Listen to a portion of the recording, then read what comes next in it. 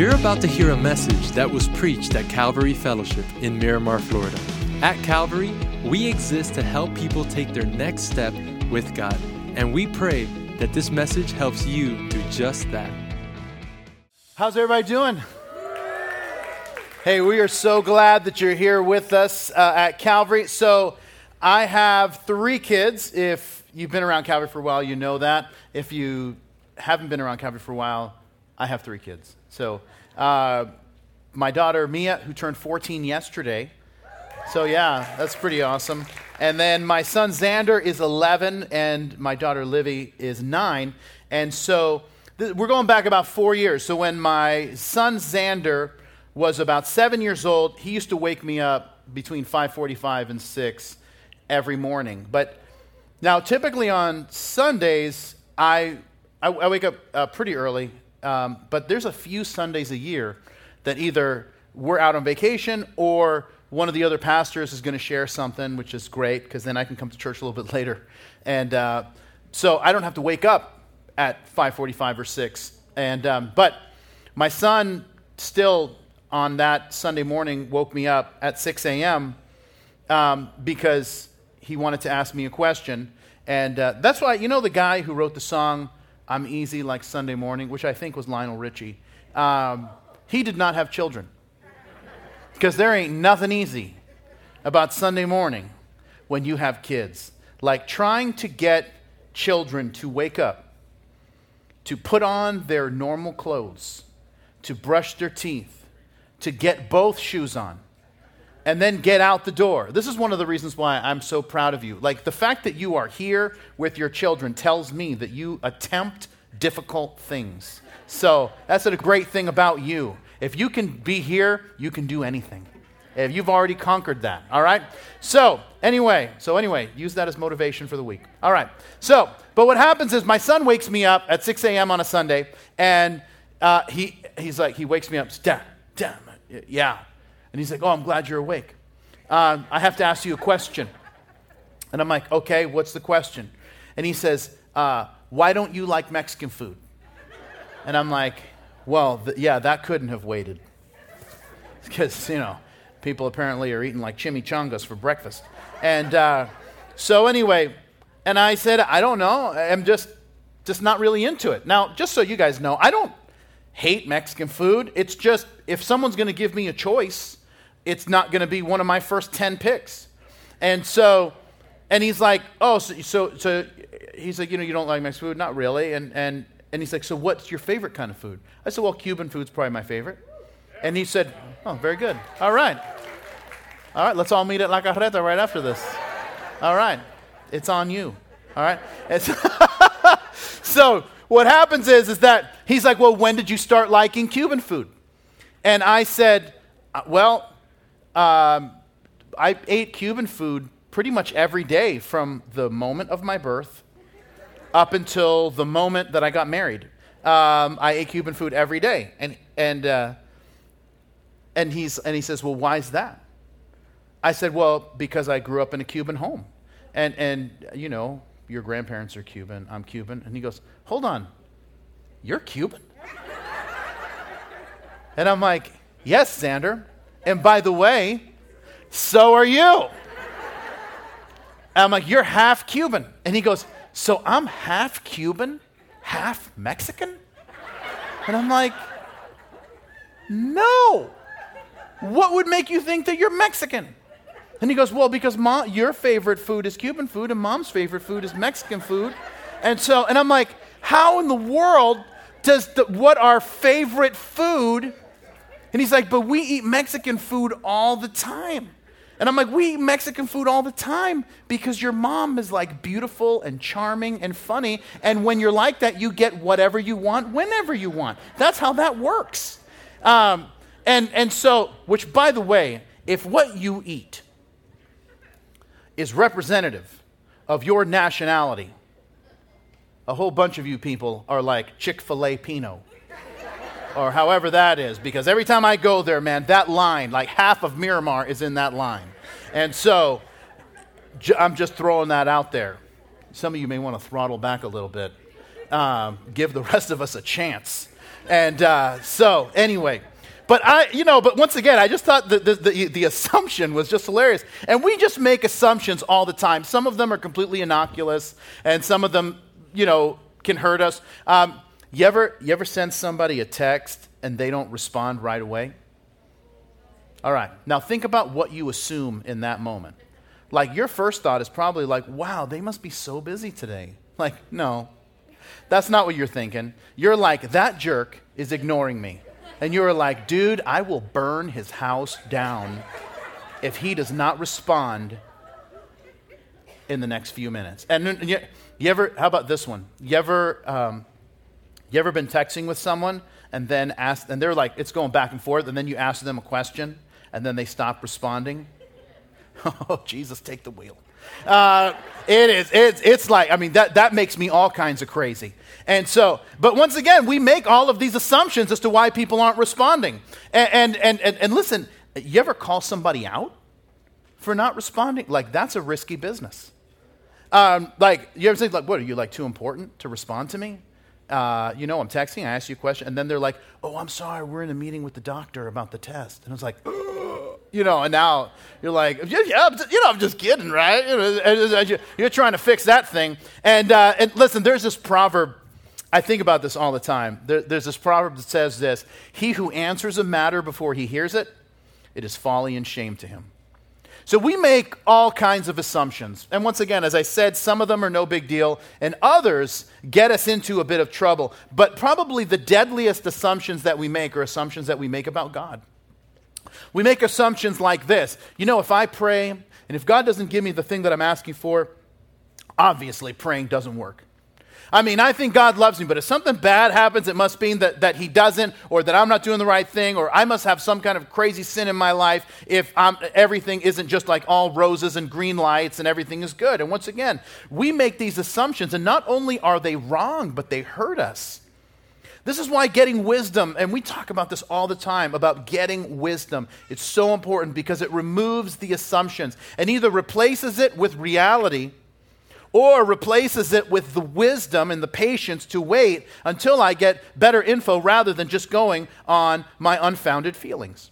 Now, here's why I tell you this, and as we kind of set this up, is because we've been studying for the last several months the book of Hebrews. By the way, we've only got 2 messages left, but the book of Hebrews is the most theologically dense book in the New Testament. It was written to a group of Jewish Christians going through a very difficult time, and they're asking the question that sometimes we ask, and that is, if God loves me, why is life so hard?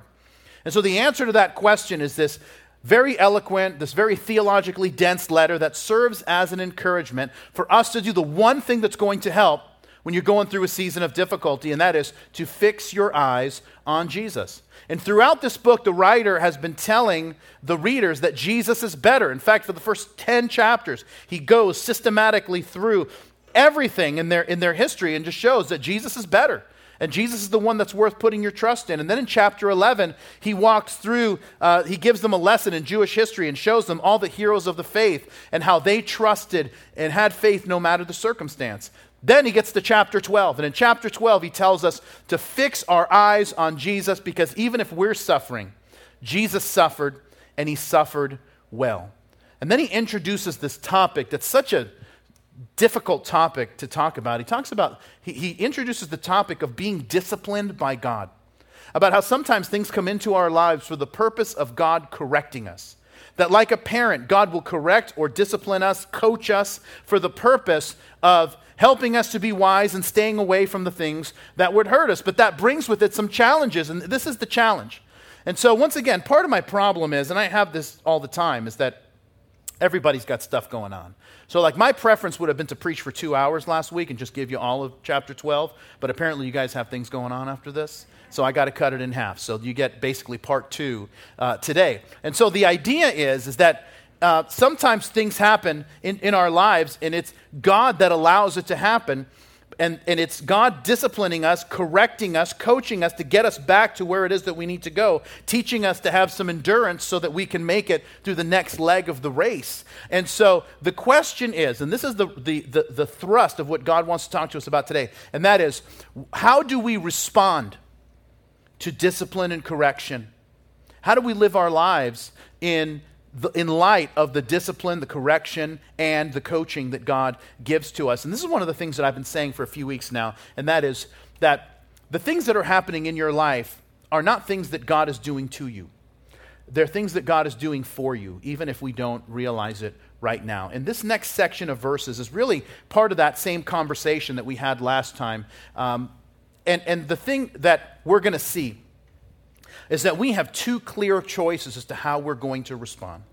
We are either, in times of correction or difficulty, we are going to either run to him or we are going to run away from him. And the way that the writer illustrates this is by giving us these three Old Testament stories to show us what that looks like in each of these circumstances. So we're going to start in Hebrews chapter 12, in verse 12, and here's what we read. He says, therefore, that is in light of God's correction, in light of God as a father disciplining us and correcting us, in light of that, strengthen the hands that hang down and the feeble knees, and make straight paths for your feet, so that what is lame may not be dislocated, but rather healed.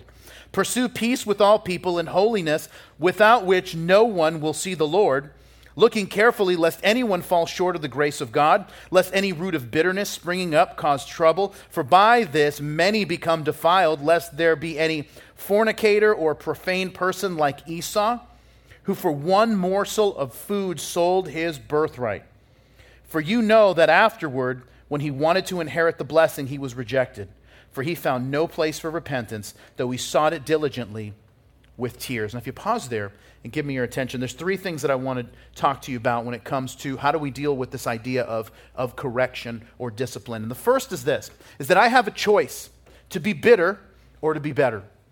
Now, I said this earlier in our study of Hebrews, and that is this. And if you don't remember, one of the assumptions that the writer of Hebrews is making as he's writing to this group, and by proxy now us, all these years later, he's expecting everyone who reads this letter to be an expert in the Old Testament scriptures. Now, I know a few of us aren't, so we've been saying that we'll kind of dish out everything you need to know as we go through. But there's a profound point that he's making.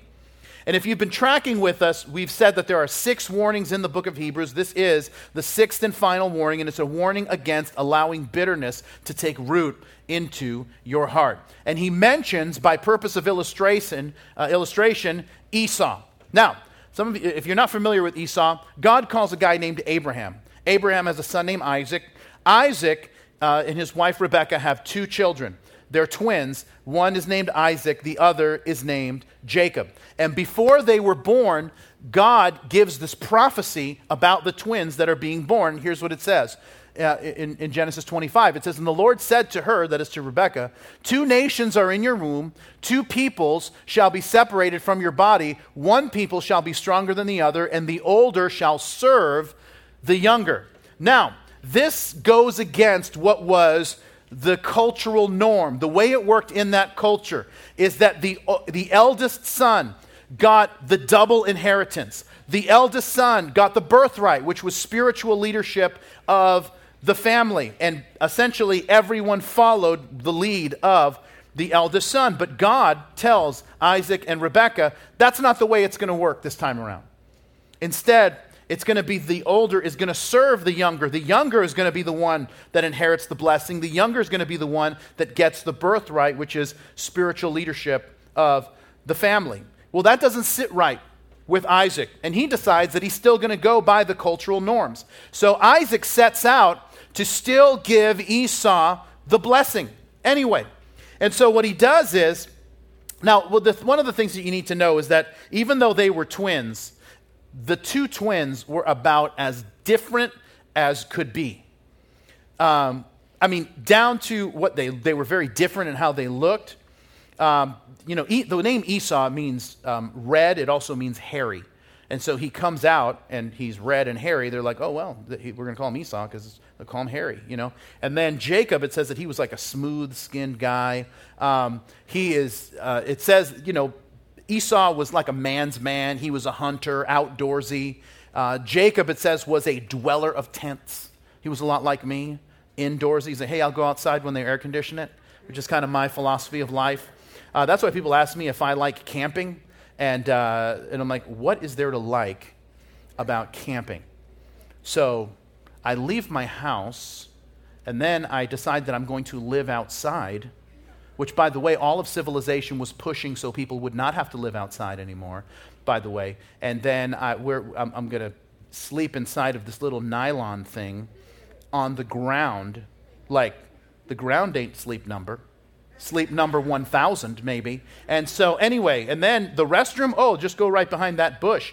I'm sorry, that sounds like, I'm sure that's how they treat prisoners, like in Gitmo or something. Like, this cannot be how civilized people have entertainment. I'm sorry. And like, don't you like being connected to nature? Absolutely not. In fact, all human progress is trying to get us as far away from nature as possible. And I'm for that. So anyway, back to that. Thank you we'll hang out and not outside. And so Isaac he's old, and he's at the point where he really can't see very well anymore. But he tells Esau that he's going to give him the blessing. And he tells Esau, look, I want you to go and hunt this animal, hunt an animal, catch it, skin it, butcher it, cook up a stew, bring it to me, I'm going to eat it, and then I'm going to give you the blessing.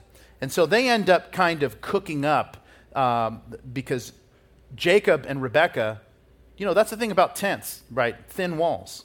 So Rebekah and Jacob hear what he's going to do. Like, he knows that God told them that Jacob was going to get it. So Rebekah and Jacob cook up this plan. And if you want to read it, Genesis 27 tells you the whole story. But the real rub of the story is that Esau only wanted the inheritance. He didn't really care about the birthright. That is the spiritual leadership of his family. And that's why one day Jacob comes in from hunting, and Esau comes in from hunting. Jacob's making a stew, and Esau's like, I need you to give me some of that stew. And he's like, well, give me something for it. Why don't you give me your birthright? And he's like, who cares about a birthright, man? I'm starving. And he trades this incredible blessing of being the spiritual leader of his family for a bowl of soup. Now, I want you to think about that. What have you ever traded in your life for a bowl of soup? Most of you will go out to lunch, and you know what you will not order? The soup. And it's like $1.95, and you still won't even buy it. And you're like, is this a drink? Is it a meal? Who even knows? And you're just, why? Because it doesn't have that much value. And so he saw a bowl of soup as having more value than the birthright. He saw it as nothing. He didn't care about the spiritual blessings, the promises of God that was given to his family. And so the way the story works is, Isaac says to Esau, go catch an animal, cook it up, I'm going to give you the blessing. Rebekah overhears and says, listen to me, here's what we're going to do. I have something on the stew right now that I'm stewing, and you're going to bring it in. But before you do, remember I said that Jacob was smooth-skinned.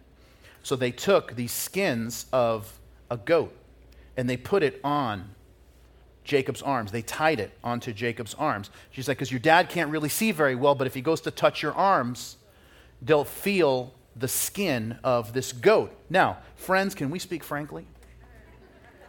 How hairy was this man? To where they started touching like you touch a goat, and they're like, that's my son. Like, you got to manscape. You got to take care of that business. Like, that is insane. Anyway, somebody give that man a razor. Anyway, so that's an aside. But, so he goes in, Jacob goes in with the bowl of soup with his goat arms, and he's like, I can only imagine, like, hey, Dad. And it's like, oh, Esau, is that you? Yeah, what's up? And just outside, wrangling, who knows what kind of talk. Anyway, so he gives him, he's like, I made this choice meats, and then he gives him the soup, and he's like, and he's like, hey, why don't you come here? Yeah, sure. So he comes over, and then his dad touches his arms, and his dad says, the voice is the voice of Jacob, but the arms are the arms of Esau. This man was a hairy beast. Like, I've never gotten over this. And so anyway, so then and then this is the part where it's like, bro, too far. Is that he's like, Isaac says, he's like, Esau, how did you get this so quickly? And he's like, the Lord blessed me. Like, oh, for real, dude? Wow, that was too far. So anyway, and then he eats it, and then he prays for him and gives him the blessing. Jacob leaves. Minutes later, Esau walks in. And he's like, Dad, I'm ready for you to give me the blessing. And he's like, oh, wait, hold up. Who are you? I'm Esau. No. I just felt the arms of Esau. And by the way, take care of that business later on. And so anyway, the whole thing goes on. So Esau starts freaking out. He gets so upset to the point where the only thing, he gets so angry, the only thing that, and this is, you got to read this in Genesis 27, the only thing that calms Esau down is the thought that he's going to kill his brother. So I want you to understand someone, like maybe you're talking to one of your kids, and they're upset, and you're like, you're like, hey, we'll swing by McDonald's. You know what I mean? You're saying something, right? We'll get one of those sundaes. You're like, okay. Jacob is freaking out, or Esau's freaking out. And then he's like, oh. And then he's like, it's okay. I'm going to commit first-degree murder on my brother. Like, that's what's calming us down. Bro, you need medication. Like, anyway, that's another story. But here's the thing. Back to, so this is the thing, like, this is a whole messed up situation. But here's what it says about Esau. And this is the thing that I find so amazing. In verse 16, it says that Esau was a fornicator, that is, he was sexually immoral. But then it says that he was a profane person. Now, that doesn't mean he cussed like a sailor. That word literally profane means that he was a godless person. He was a secular person. He's a person that didn't have any regard for spiritual things. Now, this is where this ties back completely, and this is why I wanted to tell you the story, is because when Esau experiences that it's like, oh, that prophecy, and I'm sure he had heard it throughout the course of his life, but his dad was going to go against what God wanted and give him the blessing anyway. And then he experiences the correction from God. His response is not to go to God. His response is to rebel against God. That if God wasn't going to give him everything that he wanted, he wasn't going to play the game at all. And that's why the next thing that we learn, when Esau gives away his birthright to his brother for a bowl of soup, the next thing that we learn is that the next thing is that he marries these two kind of random women from two other nations. That is, other nations that weren't part of the covenant that God had made with his family. And here's the commentary at the end of Genesis 26. It says this, and these two women, they were a grief of mind to Isaac and Rebekah. Now here's why the writer brings this up. And here's the warning, is that there can be correction that comes into your life. And if you don't handle it well, if you don't handle well what happens in your life, that there will be bitterness that starts taking root in your life. And why does he call it a root? Why doesn't he call it bitterness? Why does he call it a root of bitterness? Because roots are invisible. They're unseen. And yet they are the thing that feed the part of the tree that we actually see. And the problem with bitterness is that it distorts your life. We stop seeing reality correctly, and all we see are the things that feed our anger and feed the bitterness that we have, to the point where we will rewrite history to feed our bitterness. You see, I always think of this. There's this kind of funny story I heard years ago about this man who wanted to become a monk. So he goes to the monastery and he talks to the head monk, and the head monk says, look, this is the rule. You have to take a vow of silence. You can speak 2 words per year. And he says, fine. So he agrees. After the first year, he goes into the head monk's office and he says, bad food. Leaves. Another year goes by. He walks into the head monk's office and he says, robe uncomfortable. And then apparently nothing had changed, because after the 3rd year, he walks into the head monk's office and he says, I quit. And the head monk says, I'm not surprised. All you've done is complain since you got here. Really?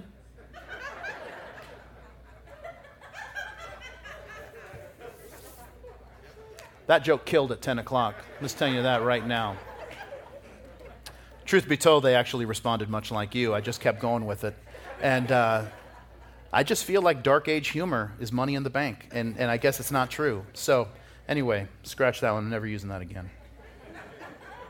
I'm done. That's year 4. So Really? That got a better response. All right, here we go. All right, so next time I joined a monastery, that's how I'm telling the story. So, okay. So, but listen, this is what bitterness does. It rewrites history. It ascribes ill motives to everything. And it keeps us from moving forward. That's why a person goes through a painful divorce and doesn't forgive. But instead, here's what happens. They just start feeding the bitterness. With anger, they start ascribing ill motives to start feeding the bitterness. And listen, it starts reshaping them. And you know what it does? Listen, after it reshapes them, it prevents them from ever experiencing a healthy relationship in the future. And it's just, and by the way, it hasn't done anything to the other person. They have moved on. But the bitterness is killing us because we've allowed it to take root. A person feels betrayed and they refuse to let it go, and bitterness starts digging roots, and it keeps us from ever trusting anyone else again. And this is the thing that we don't realize, is that we think, I'm not going to, like Esau, I'm not going to get what I want. I'm just going to be free and do whatever I want. That's not the way it works. You let the root of bitterness in, that's what starts controlling your life. And I can promise you, no one has lived a life of bitterness and enjoyed it. Instead, here's what they'll tell you, is that it took everything from them. Well, he goes on and presses the point. Verse 18, he says, "For you have not come to the mountain which may be touched, and that burned with fire, to blackness and darkness and tempest, to the sound of a trumpet, to the voice of words, so that those who heard it begged that the word should not be spoken to them anymore. For they could not endure what was commanded. And if so much as a beast touches the mountain, it shall be stoned or shot with an arrow. And so terrifying was the sight that Moses said, I am exceedingly afraid and trembling." And if you pause there and give me your attention, here's the second choice we have. I have a choice when correction comes into our lives or discipline, is I have a choice to be afraid or be bold. And what he's going to do is, this next illustration are these two mountains that we can come to. Let me explain the first one first. And the reason why there's two mountains is because one will show us that we can approach God, and the other that we're going to be nervous about coming to him. Now, the first mountain is Mount Sinai. This is where the Ten Commandments was given and the rest of the Old Testament law. And if you read Exodus 19, you will find that the mountain was terrifying. In fact, in verses 18 and 19 of Hebrews 12, the writer gives a description of what Mount Sinai was like in 7 characteristics. He says it was a physical place, that it could be touched, but he says it was burning and dark and stormy, that the sound of a trumpet called the people, that God's voice could be heard as he spoke the Ten Commandments. And people say, I always find it funny when people say, oh, I love that. I wish I could have been there and heard the voice of God audibly speaking. You know, the people that were there never feel that way. The people, whenever someone, you read the Bible, whenever someone hears the voice of God, their first thought was, oh, I didn't know I was going to die today. That's the general response that they have. In fact, in Exodus 20, God gives the 10 commandments, right? That's Exodus 20, verses 1 through 17. Look what verse 18 says. It says this, "Now all the people witnessed the thunderings, the lightning flashes, the sound of the trumpet, and the mountain smoking. And when the people saw it, they trembled and stood afar off. And they said to Moses, you speak with us and we will hear, but let not God speak with us, lest we die." That's what people thought. They were in awe of what, and they're like, it's just too much. And the point of the illustration is to show the two covenants and how the new covenant is so superior to the old covenant because it's not conditional. Now, if you've been with us for a while, this next 30 seconds is going to feel like review. If you weren't with us, then this is new. But in the history of Israel, there were two kinds of promises that God gave to the people.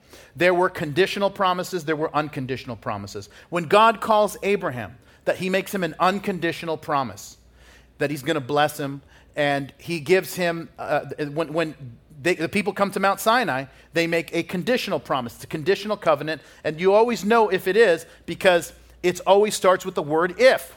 And God says, if you will do this, then I will do this. But if you don't keep your end of the bargain, then I don't have to keep my end of the bargain. And so, but the unconditional promise means that God is going to do something, and it doesn't matter if you hold up your end or not.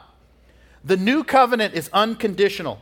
because while the old covenant was a covenant between God and the people of Israel, the new covenant is between God the Father and God the Son. And you and I are not involved in it. We are simply the beneficiaries of it. And so now we have the mountain number one, which the people are like, we want to stay away from it. And by the way, it's not because the law wasn't good. Throughout the New Testament, it tells us the law is good. The problem is we are incapable of keeping it.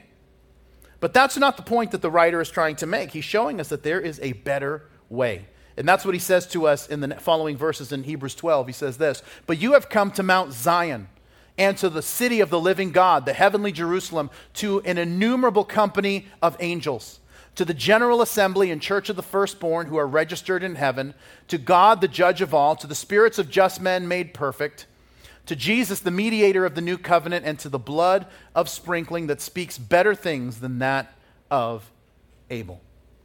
The other option that we have is Mount Zion, and the writer gives us this beautiful description of what this mountain looks like and the resources that are available to us if we go there. He talks to us and tells us, number one, in your notes, that it's a heavenly city. It's this heavenly place that this is the place, when we pray the Lord's Prayer, we ask God that God's will would be done on earth as it is in heaven. In this place, God's will is being done. That there's an innumerable company of angels. You know, the Bible tells us in Hebrews chapter 2 that angels are ministering spirits to those who inherit salvation. That is, angels, part of their ministry is helping God's people. And that is these able helpers that are there for us when we need it. It also, the third thing that it says is that the general assembly and church of the firstborn who are registered in heaven, this is a loving community where there are God's people who are redeemed by Jesus journeying together. It also says to God, the judge of all, the just God. All these times that we see something happen in our world and we say, when is God going to do something about that? There is a specific moment that everything that's wrong is going to be made right. The fifth is where he says the spirits of just men made perfect. He's talking about not perfect as in your perfection, but perfect in the sense you've been made complete. That we experience wholeness and freedom. So number 5, the complete person. Number 6, the perfect Savior. To Jesus, the mediator of the new covenant. That we have a covenant that wasn't based on how we perform, but instead based on what Jesus has done. And then number 7, the blood of sprinkling that speaks better things than that of Abel. And by the way, it's not talking about Abel being martyred. It's talking about in Genesis chapter 4 when Abel brought an offering that was accepted by God. And he's saying the sacrifice of Jesus is so much better than that good offering that Abel brought. You see, everything about this mountain that we can come to is showing you that you are loved by God and that he stands ready to help. And your moment is, listen, how you feel about God, what you believe about God will determine how you approach him, if you approach him, and how you live your life. But you can either come to Mount Sinai where you just feel like, wow, it's so heavy and I feel separated. When I mess up, I'm running away. Or you understand that your Heavenly Father loves you and is ready to help. And now you say, when I mess up, I'm not running away from him, I'm running to him because he's the only one that can help me. Now, I have a 9-year-old daughter that is literally the funniest person I know, and she's hilarious. She has this absolutely amazing way of looking at life. Well, we were in Publix probably close to a year ago, and it was right before quarantine. This is when life was somewhat normal, even though Publix was madness, and it felt like right before one of these hurricanes that never come. But we buy all the milk and whatever and bread, and so Publix was packed. And people didn't really know what coronavirus was, but, that doesn't mean that you can't be hysterical. You don't want to waste a good opportunity to be hysterical. So we're at Publix, and people are losing their minds. It's so packed. We're down one of these aisles, and, we can't move because there's people coming from both sides. And Livy's like, Dad, where in the world? So she's 8 at the time. She's like, where in the world? All these people come from? I'm like, oh, people are just, they're nervous or whatever. And she's like, how are we going to get out of here? I'm like, I don't know. We'll just wait a minute and then see if it kind of clears so we can go to the next aisle. And my daughter, Livy, starts coughing. This is before masks, before anything. She starts coughing. She's like, that coronavirus really got me. And people cleared out. And she's like, all right, Dad, let's roll. And I'm like, Livy, I've never been prouder of you than I am in this moment right now. Anyway, it was totally amazing. So anyway, that's what I'm dealing with, all right? So one morning, I make the kids breakfast, and I'm sitting there with them, and Livy's looking at me. I'm like, Liv, are you okay? She's like, yeah. I just realized you're not my real father. And I'm like, excuse me? She's like, yeah, I just realized that. You're not. And I'm like, she's like, you're not my real father. God is my father. And I'm like, okay, that's nice. But Liv, you have a heavenly father, that's God. You have an earthly father, that's me. And she's like, well, God is in heaven and can come to earth, so he's my heavenly father and my earthly father. Don't you read the Bible? Little bit. And I said, okay, so if I'm not your father, then what relationship do we have? She says, well, you're an earthling. Okay. So I stand up, and so then I grab this thing, I take the cellophane off of it, and I say, I said, because I have these brownies that I made for my children, but if you're not my child, you can't have one. And she says, huh? She says, are those brownies with fudge? Yeah. And she stands up and she's like, come here, Dad, I love you so much.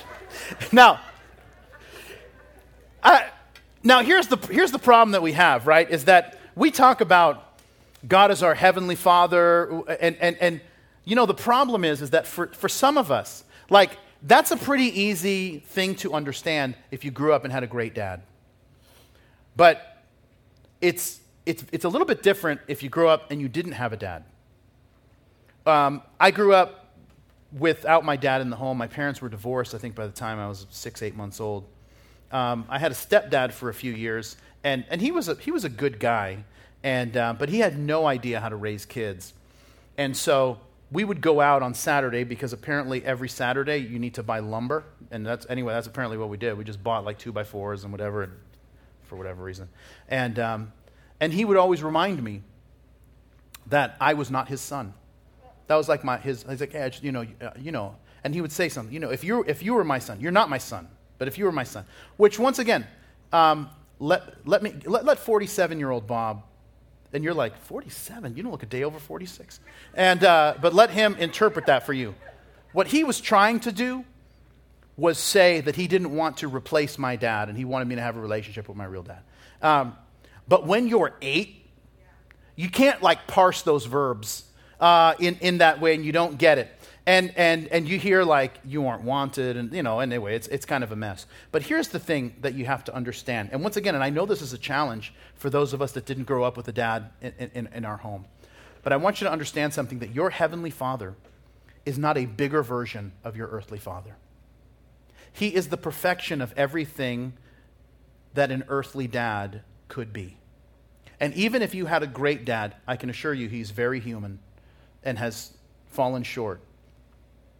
But he is even greater than that. And listen, if your view of God is, I've got to be perfect, then you're still going to Mount Sinai, and that's why it's terrifying. But if you come to him, and if you come to Mount Zion and say, I realize that it's not about me, it's about everything that he has done for me, everything that Jesus has done for me, then when I mess up, I'm not running away from him, I am running towards him, because I have a heavenly Father who is quick to forgive and ready to help. Well, quickly, let me give you the last couple of verses. Verse 25. It says, see that you did not refuse him who speaks. For if they did not escape who refused him who spoke on earth, much more shall we not escape if we turn away from him who speaks from heaven, whose voice then shook the earth, but now has promised, saying, yet once more I will shake not only the earth, but also heaven. Yet this, yet once more, indicates the removal of things that are being shaken, as of things that are made, that the things which cannot be shaken may remain.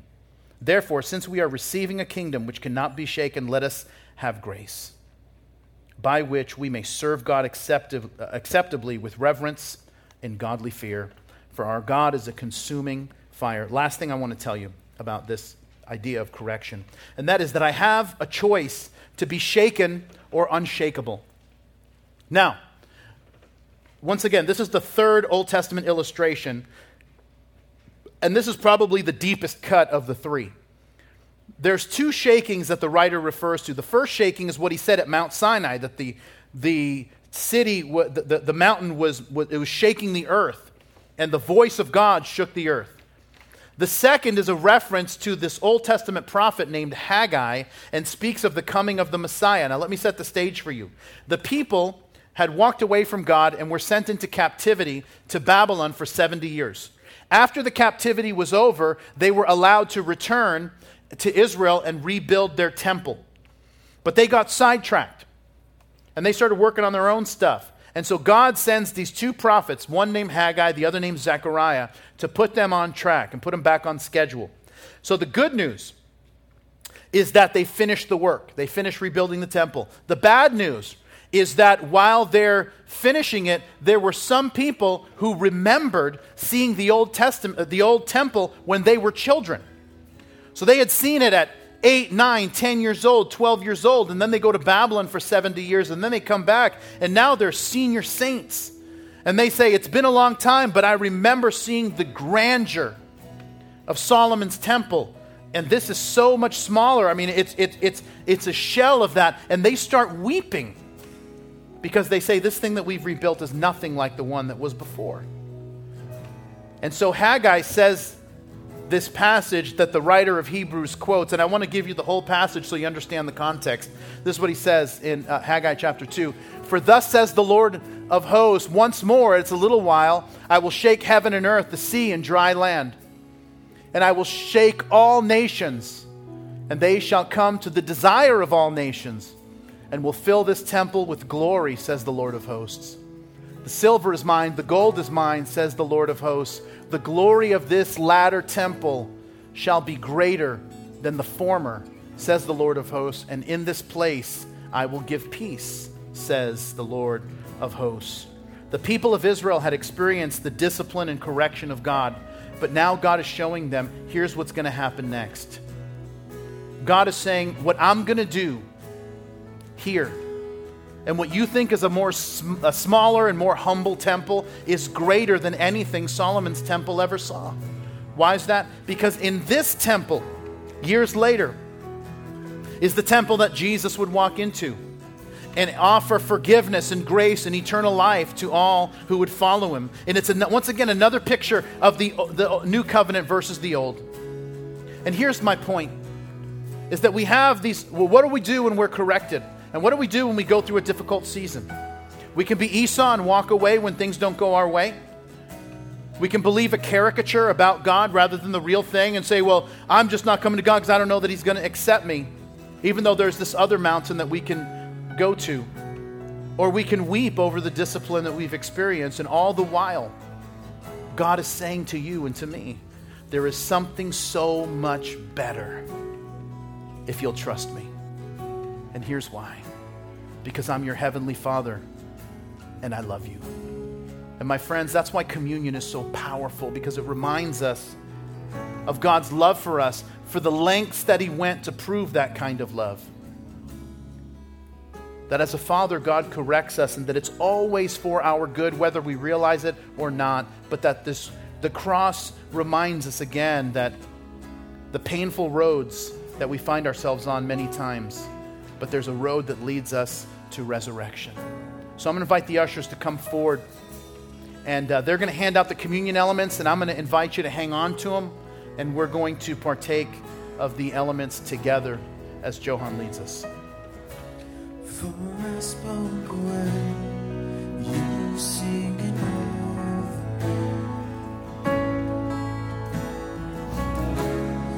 You've been so good to me.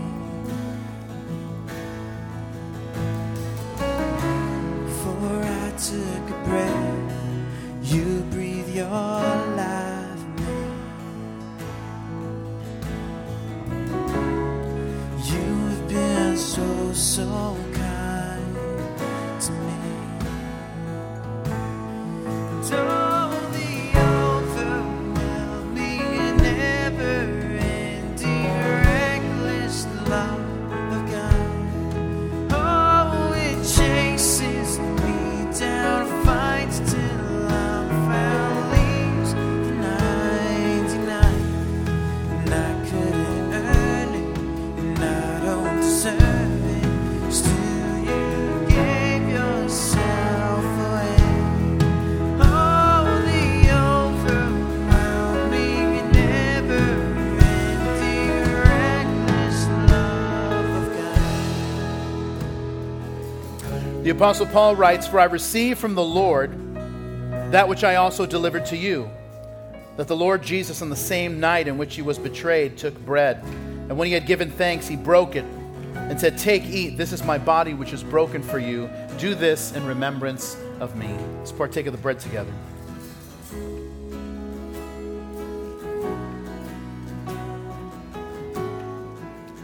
In the same manner, he took the cup after supper, saying, "This cup is the new covenant in my blood. This do as often as you drink it in remembrance of me." Let's partake of the cup together. And Lord, we want to thank you. We thank you for a grace that is so amazing, for a love that never fails, and for mercies that are new every morning. God, some of us are facing a tough season. God, help us to not lose heart. Help us to fix our eyes on your Son, that we might endure this season so that we might experience the glory of the next. And we know you're going to encourage us, inspire us, fill us with faith, with understanding, with wisdom. And we pray it in Jesus' name, and everybody said, amen. Thanks for listening to today's podcast. If today you made a decision to follow Jesus, congratulations. It's one of the best decisions you've ever made. And we as a church want to help you with your next steps. You see, we have a free gift we'd like to give you. And in order for you to receive that gift, all you have to do is visit mycalvary.com/begin. Don't forget to tune in next week for our next podcast. God bless you.